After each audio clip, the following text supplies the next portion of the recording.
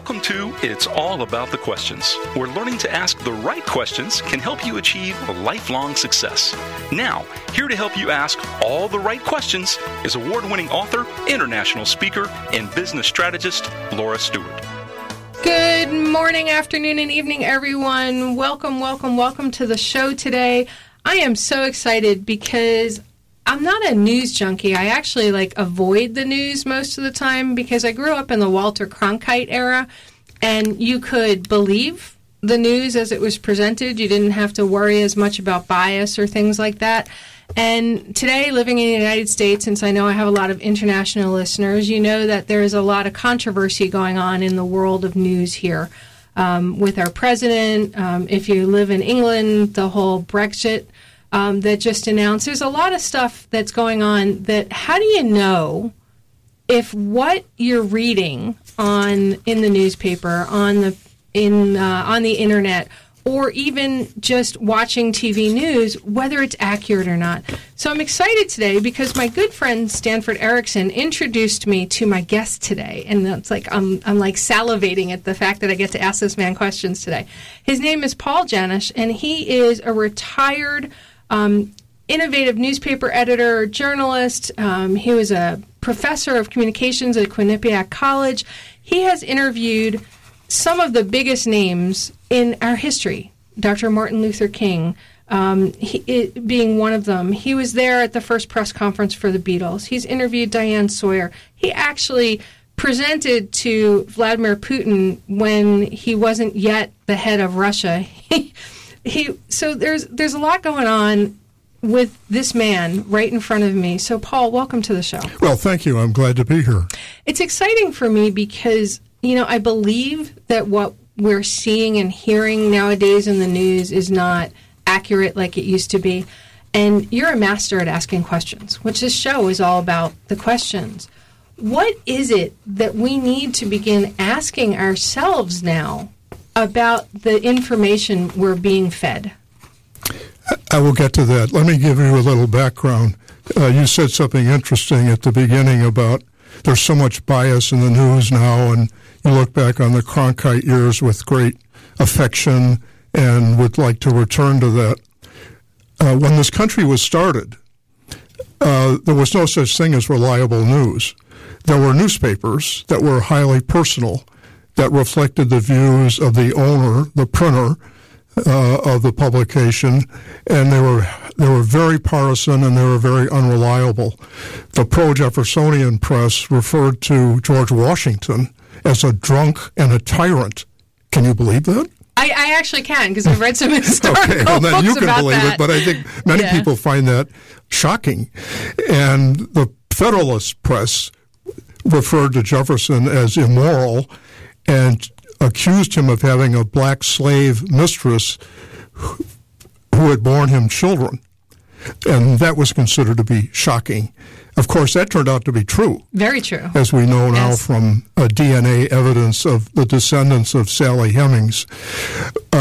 But it was considered to be scurrilous and untrue until recent years. And that's the way the press was until the 1890s. And then this idea of objectivity came in for commercial reasons.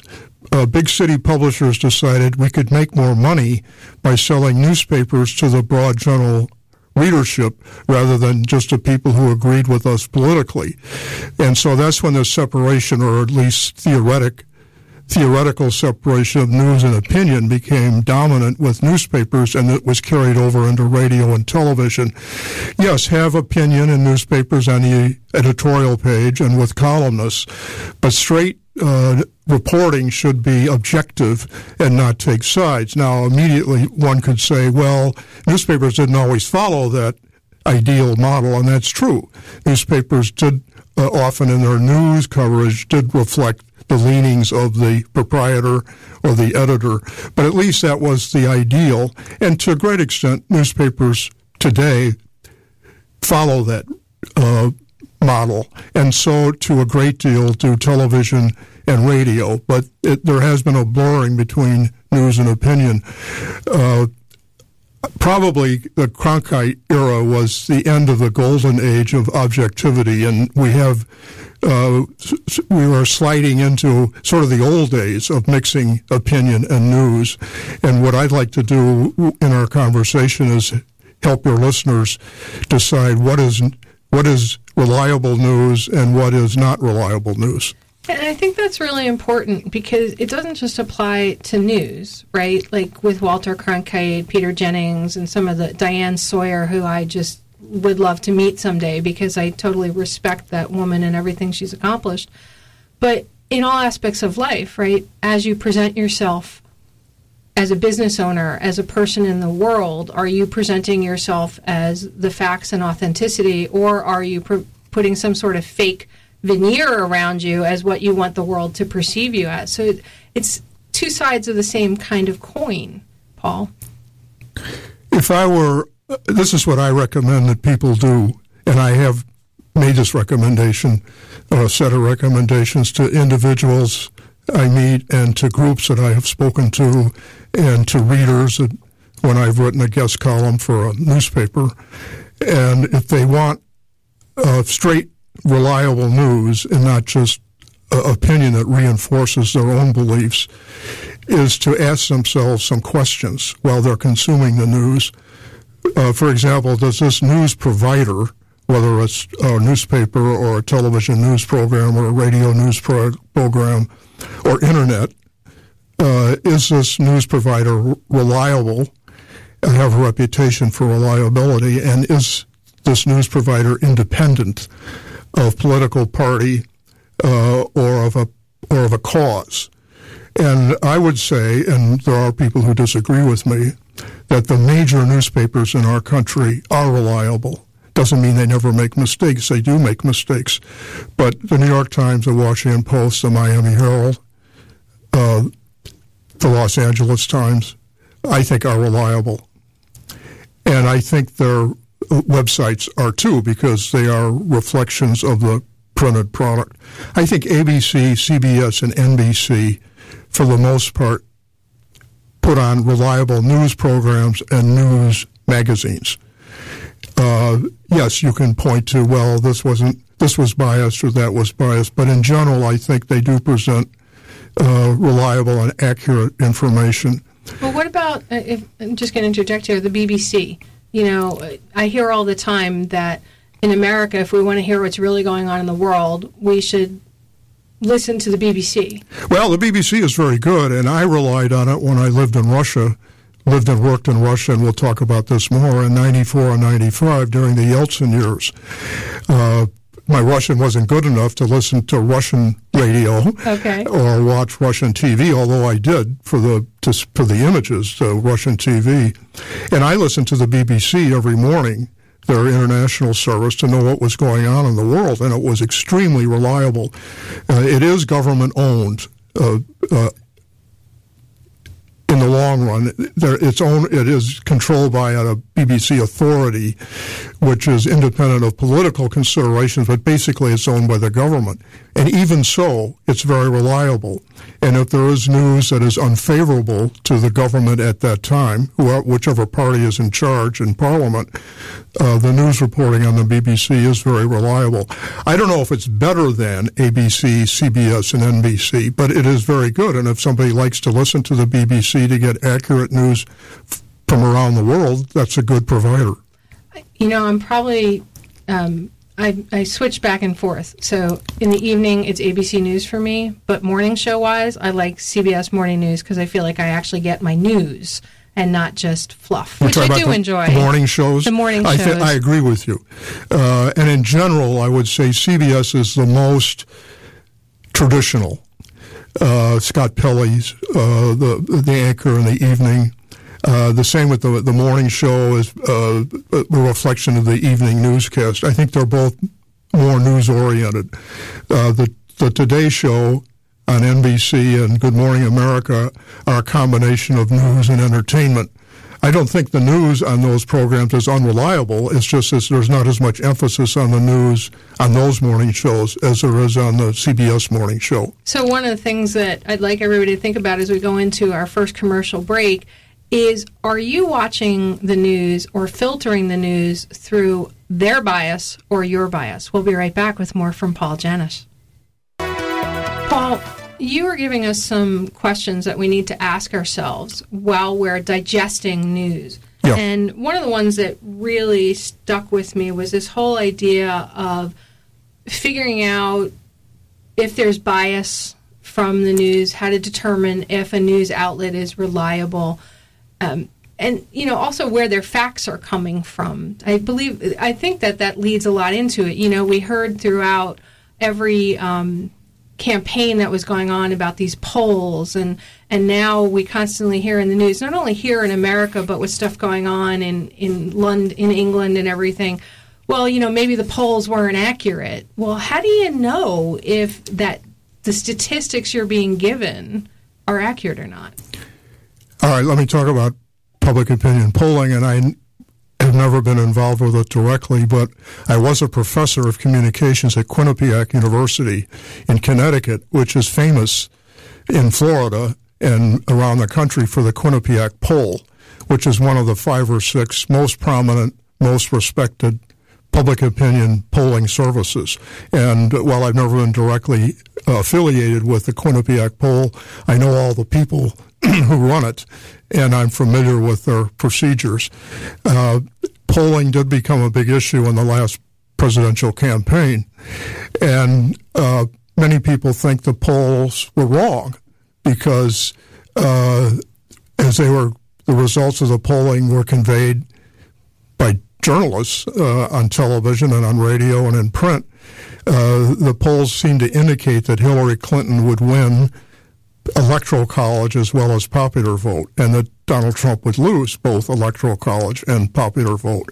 And as it turned out, of course, Donald Trump won the electoral vote, although he never refers to the fact that he lost the popular vote.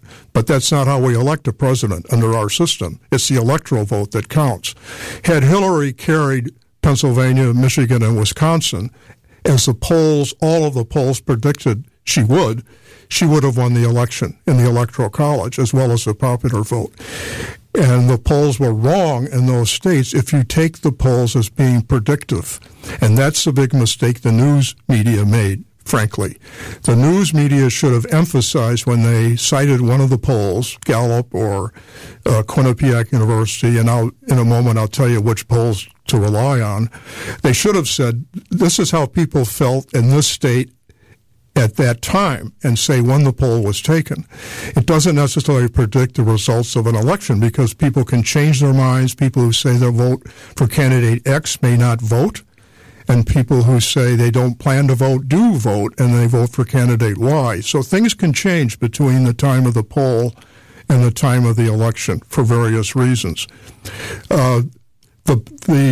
Any poll that's associated with a university or an independent business entity is reliable. And there's like 5 or 6 of them. And let me tell you about polls that are not reliable. Okay.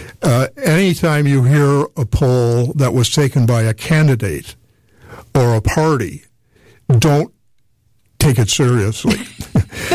That sort of makes sense. It makes a lot of sense. For one thing, sometimes these internal political polls taken by a party are not accurate, and they mislead the party that commissioned the poll because the pollsters get in the habit of telling the client what the client wants to hear.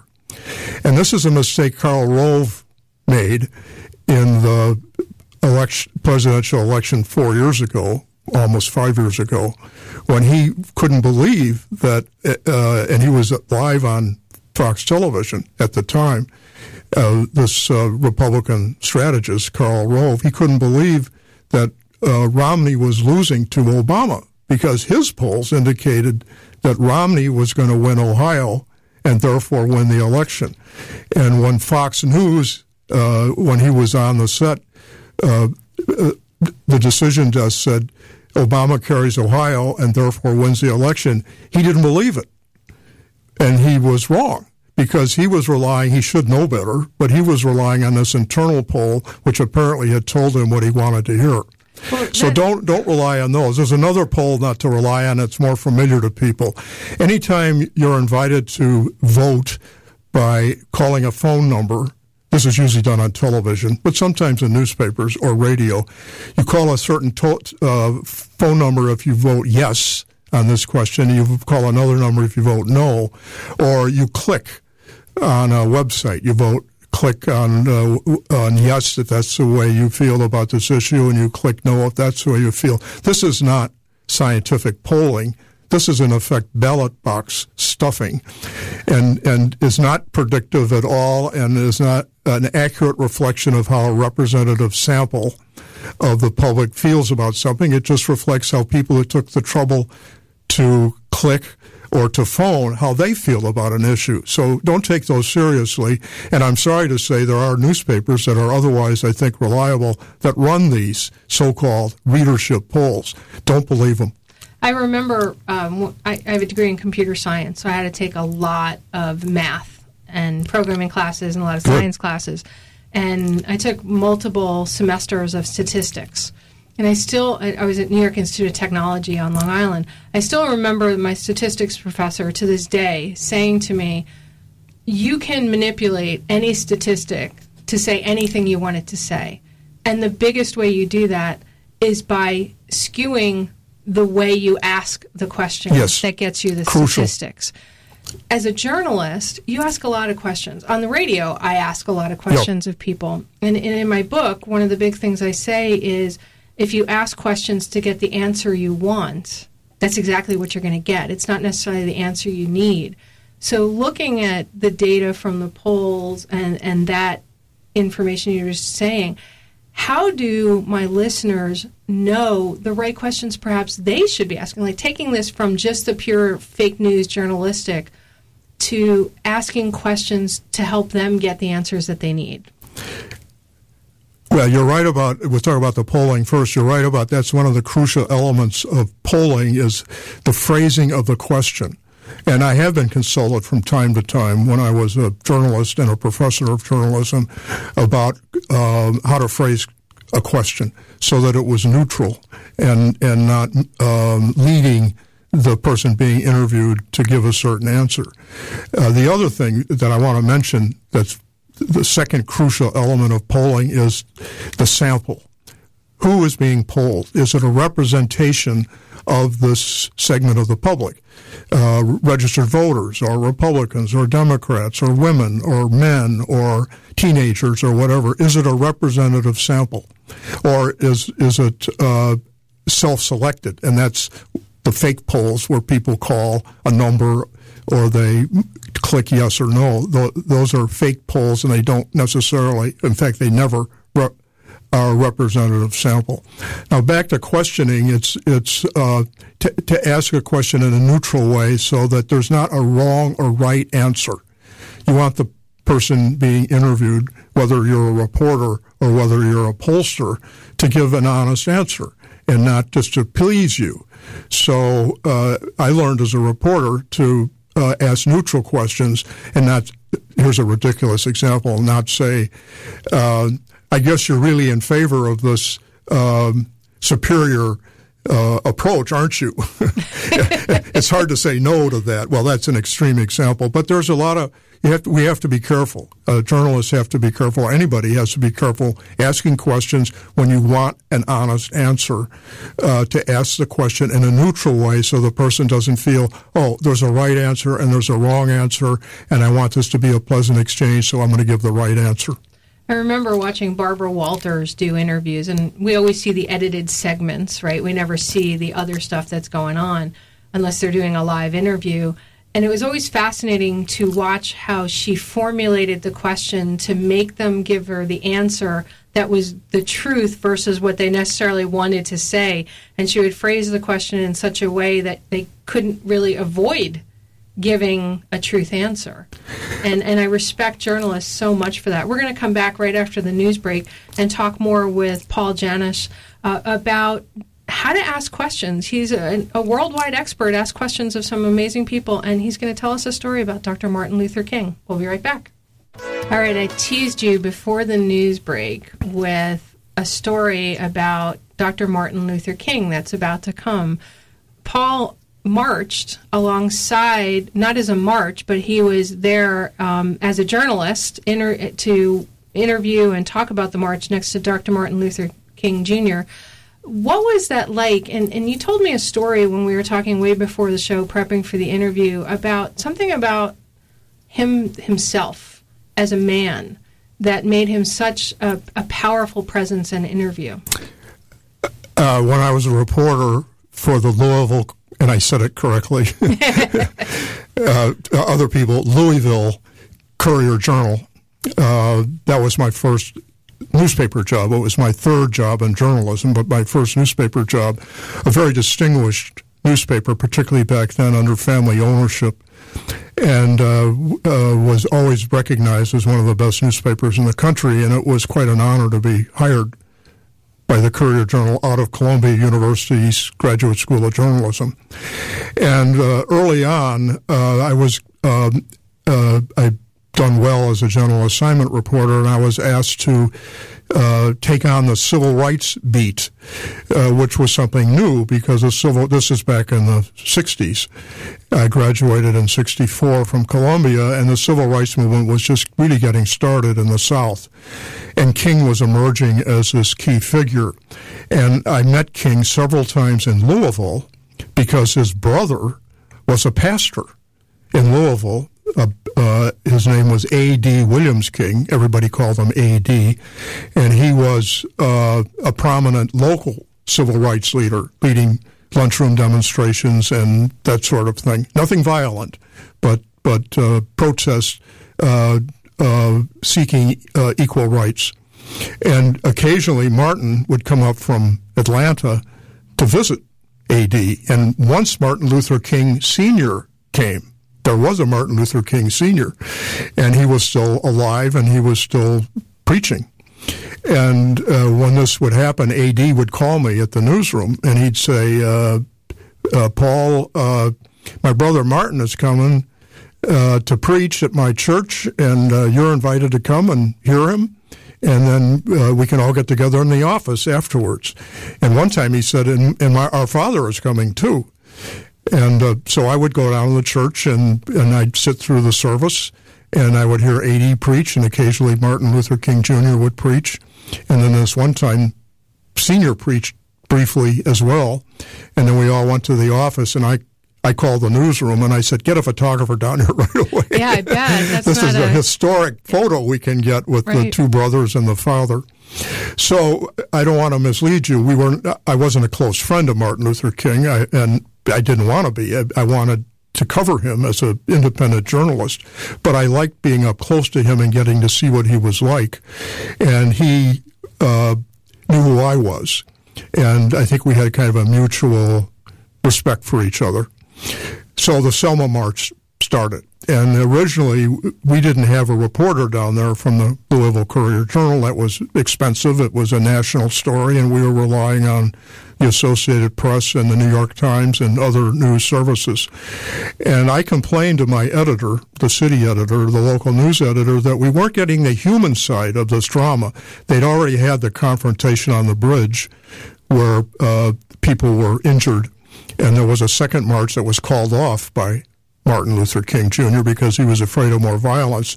And then the third march got underway, and that's what I was complaining about, the coverage of that. There was no human element. They had the statistics, and they started marching at such and such a time, and they ended at such and such a time, and there's so many people involved, and so on. But there was no, I thought it was a great human story as well. And the city editor said, do you think you could do better? And I said, yeah, I do. So I was pretty cocky. So you got to be a part of history. He called my bluff, and he sent me down with a photographer. And so we joined the march when it was underway, after it had been underway for a couple of days. And we stayed with the march as observers, I a writer and he a photographer, into Montgomery, and hung around Montgomery for a few days to see what happened there. And occasionally I was able to go up to the front of the march as an observer with my pad and pencil and watch King and his lieutenants up close. And there was a revealing episode where we were crossing from one county into another, and a sheriff appeared and put his hands up and called a halt to the march. And King went along with us, and they called a halt to the march. And here's this huge line of marchers all standing on the side of the highway. And King is face-to-face with this sheriff who's wearing reflector sunglasses and a Stetson and a brown uniform and wearing a revolver on his belt. And the sheriff said, we don't want any violence. And I won't try to imitate his accent. And King stood there and looked at him, didn't smile, didn't frown, just looked at him in an unthreatening way and said that our intention is to be nonviolent. This is a peaceful march. We have the National Guard protecting us. The President of the United States knows we're marching and has not objected, and we intend to continue the march forthwith, sir. And the sheriff smiled kind of crookedly and stepped back and waved him on. And the march continued. And this happened more than once, but I saw it happen this one time. And this is what it told me about King. It actually reinforced my impression, but very strongly. First of all, he was extremely polite, even under stressful circumstances. I'm sure he was tempted to tell the sheriff to go take a hike, to put it mildly. But he didn't. He didn't. You could see his lieutenants were agitated, and they wanted Martin to say something harsh, but he didn't. He was polite, but he was also firm, and he had a steel core, and he wasn't going to stop the march just because his sheriff told him to. He was going to continue the march because it had, in effect, federal endorsement, National Guard protecting the line of march. And so please step aside so we can continue. And the sheriff did step aside, and they did continue. So King was very polite, I think, under all circumstances, but he was firm and determined, and I think that's what made him a successful leader. Now, something else happened on the march that I think was revealing, and that was one time was when I was up front with Dr. King and the others taking notes. One of his junior lieutenants who had been away from the march came running up while everybody was marching and ran up to King and said, Dr. King, did you hear what Stokely Carmichael just said on radio? And King said, well, no, I'm busy marching.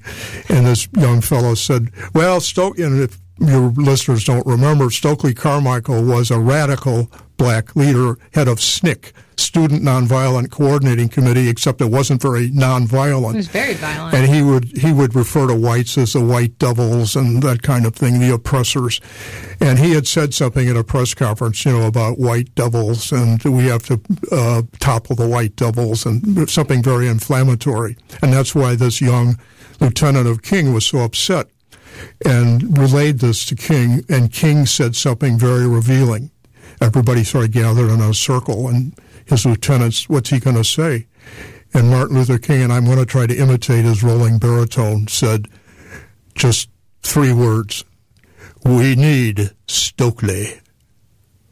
And what he meant was, and we all took it this way, and we confirmed it among ourselves later, what he meant was, Stokely, we need a radical over on the far left, because I, Martin Luther King, am a better alternative for the white establishment. And if they don't like dealing with me, how would they like to deal with Stokely Carmichael? And that is the way President Johnson and other national leaders saw this choice. We don't agree with everything King says and stands for, but we can deal with him. Stokely Carmichael, we can't deal with him.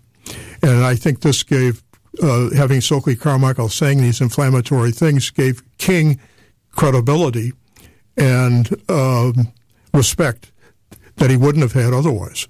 Well, we need Stokely.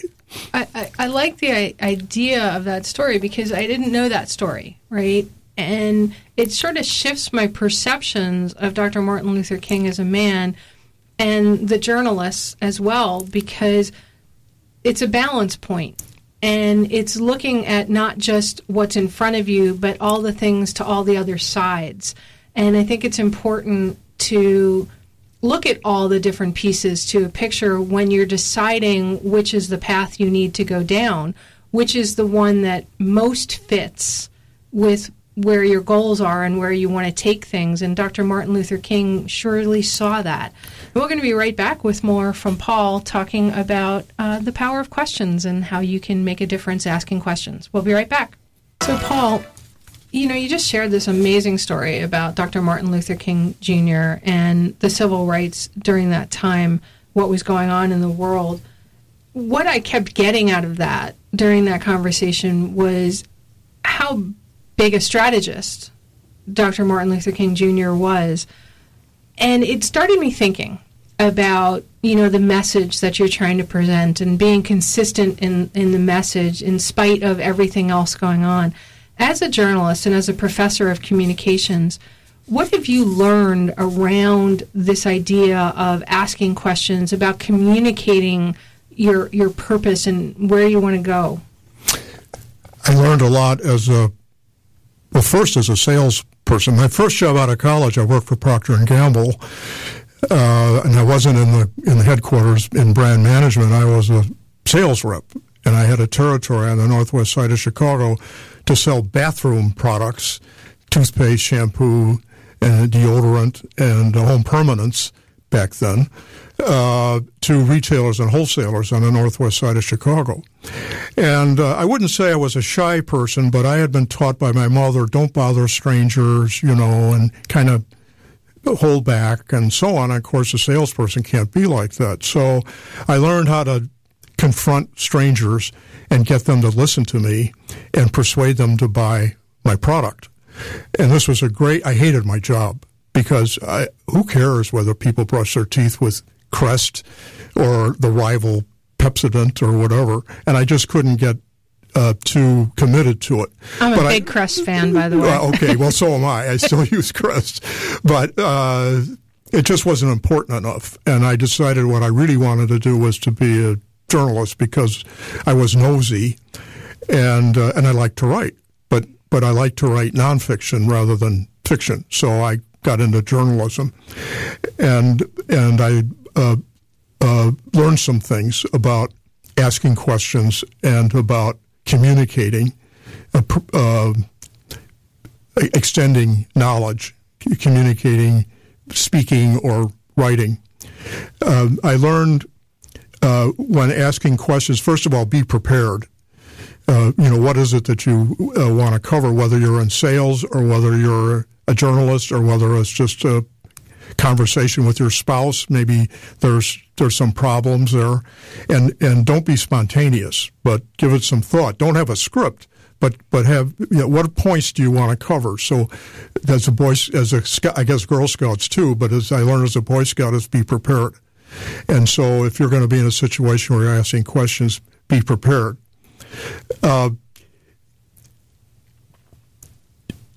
When the person responds, don't argue, but ask for examples and evidence. If the person says something that you don't agree with or that is a surprise to you or that is a criticism of you, ask for examples of that. Don't say, well, prove it. That's a little too antagonistic.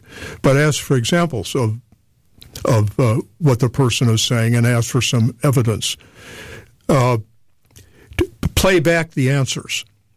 Play back the answers. Play back the answers. So say, I understand that what you're saying is X, Y, Z, and try to be accurate. Don't try to twist it, and see if the person agrees. Yes, that's what I'm trying to say. Or the person may modify what the person said earlier to make it more reflective of what the person thinks.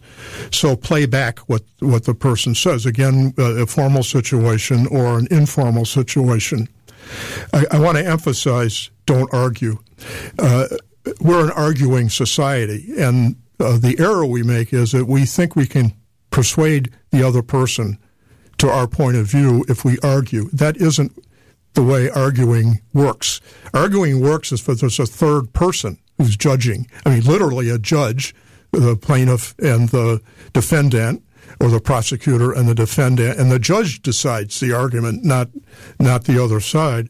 Or a political campaign, the voters decide. So arguing between candidates, can be effective because you can persuade the third party, the voters. Okay, I got to stop you for a second because I have goosebumps all over me right now because I just got the biggest aha in the world.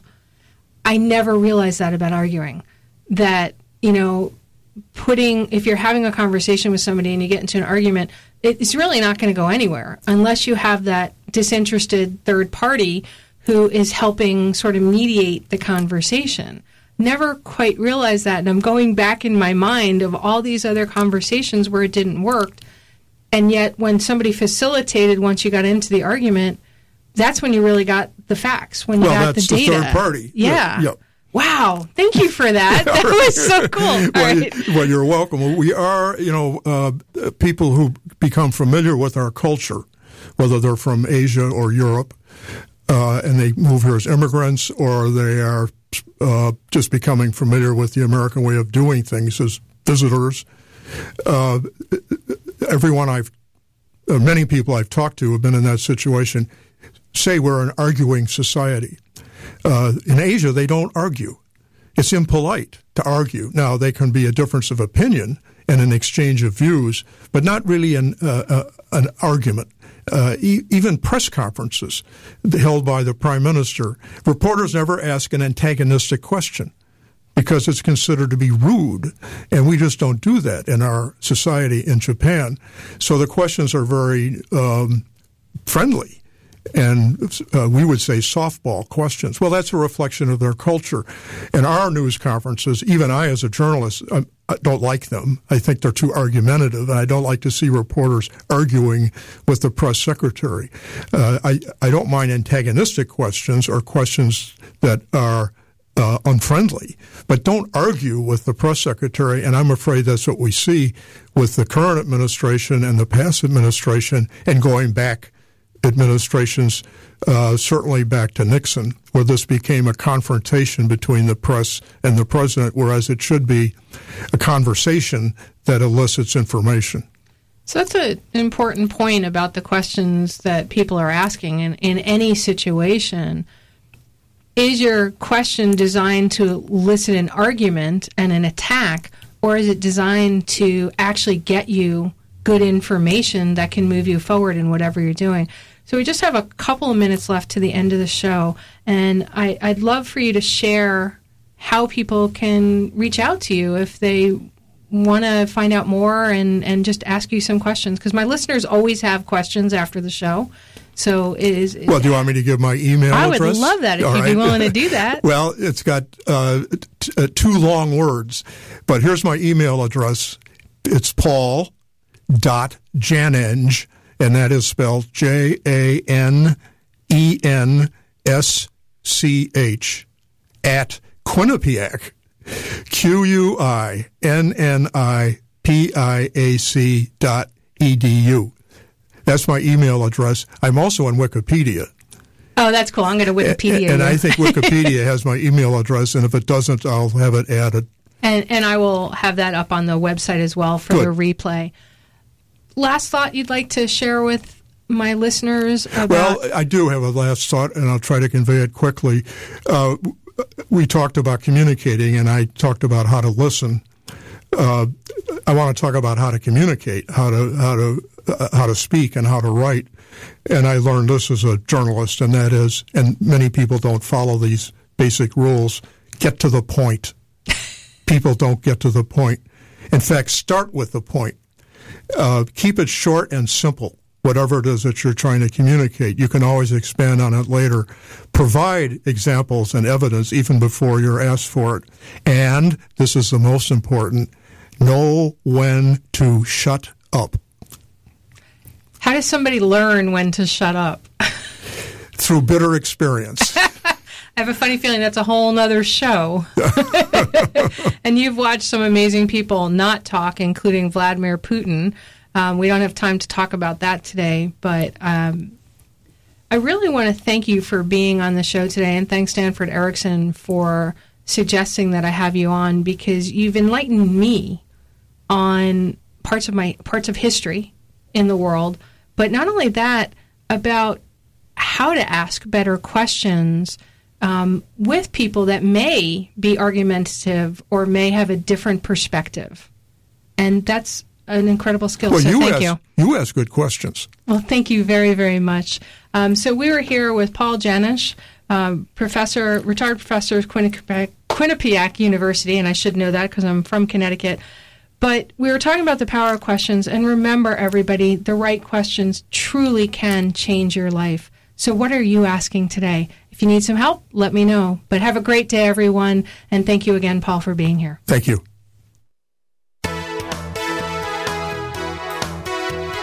You've been listening to It's All About the Questions, starring Laura Stewart. Connect with Laura at it'sallaboutthequestions.com and download a free workbook that will help you ask better questions starting today.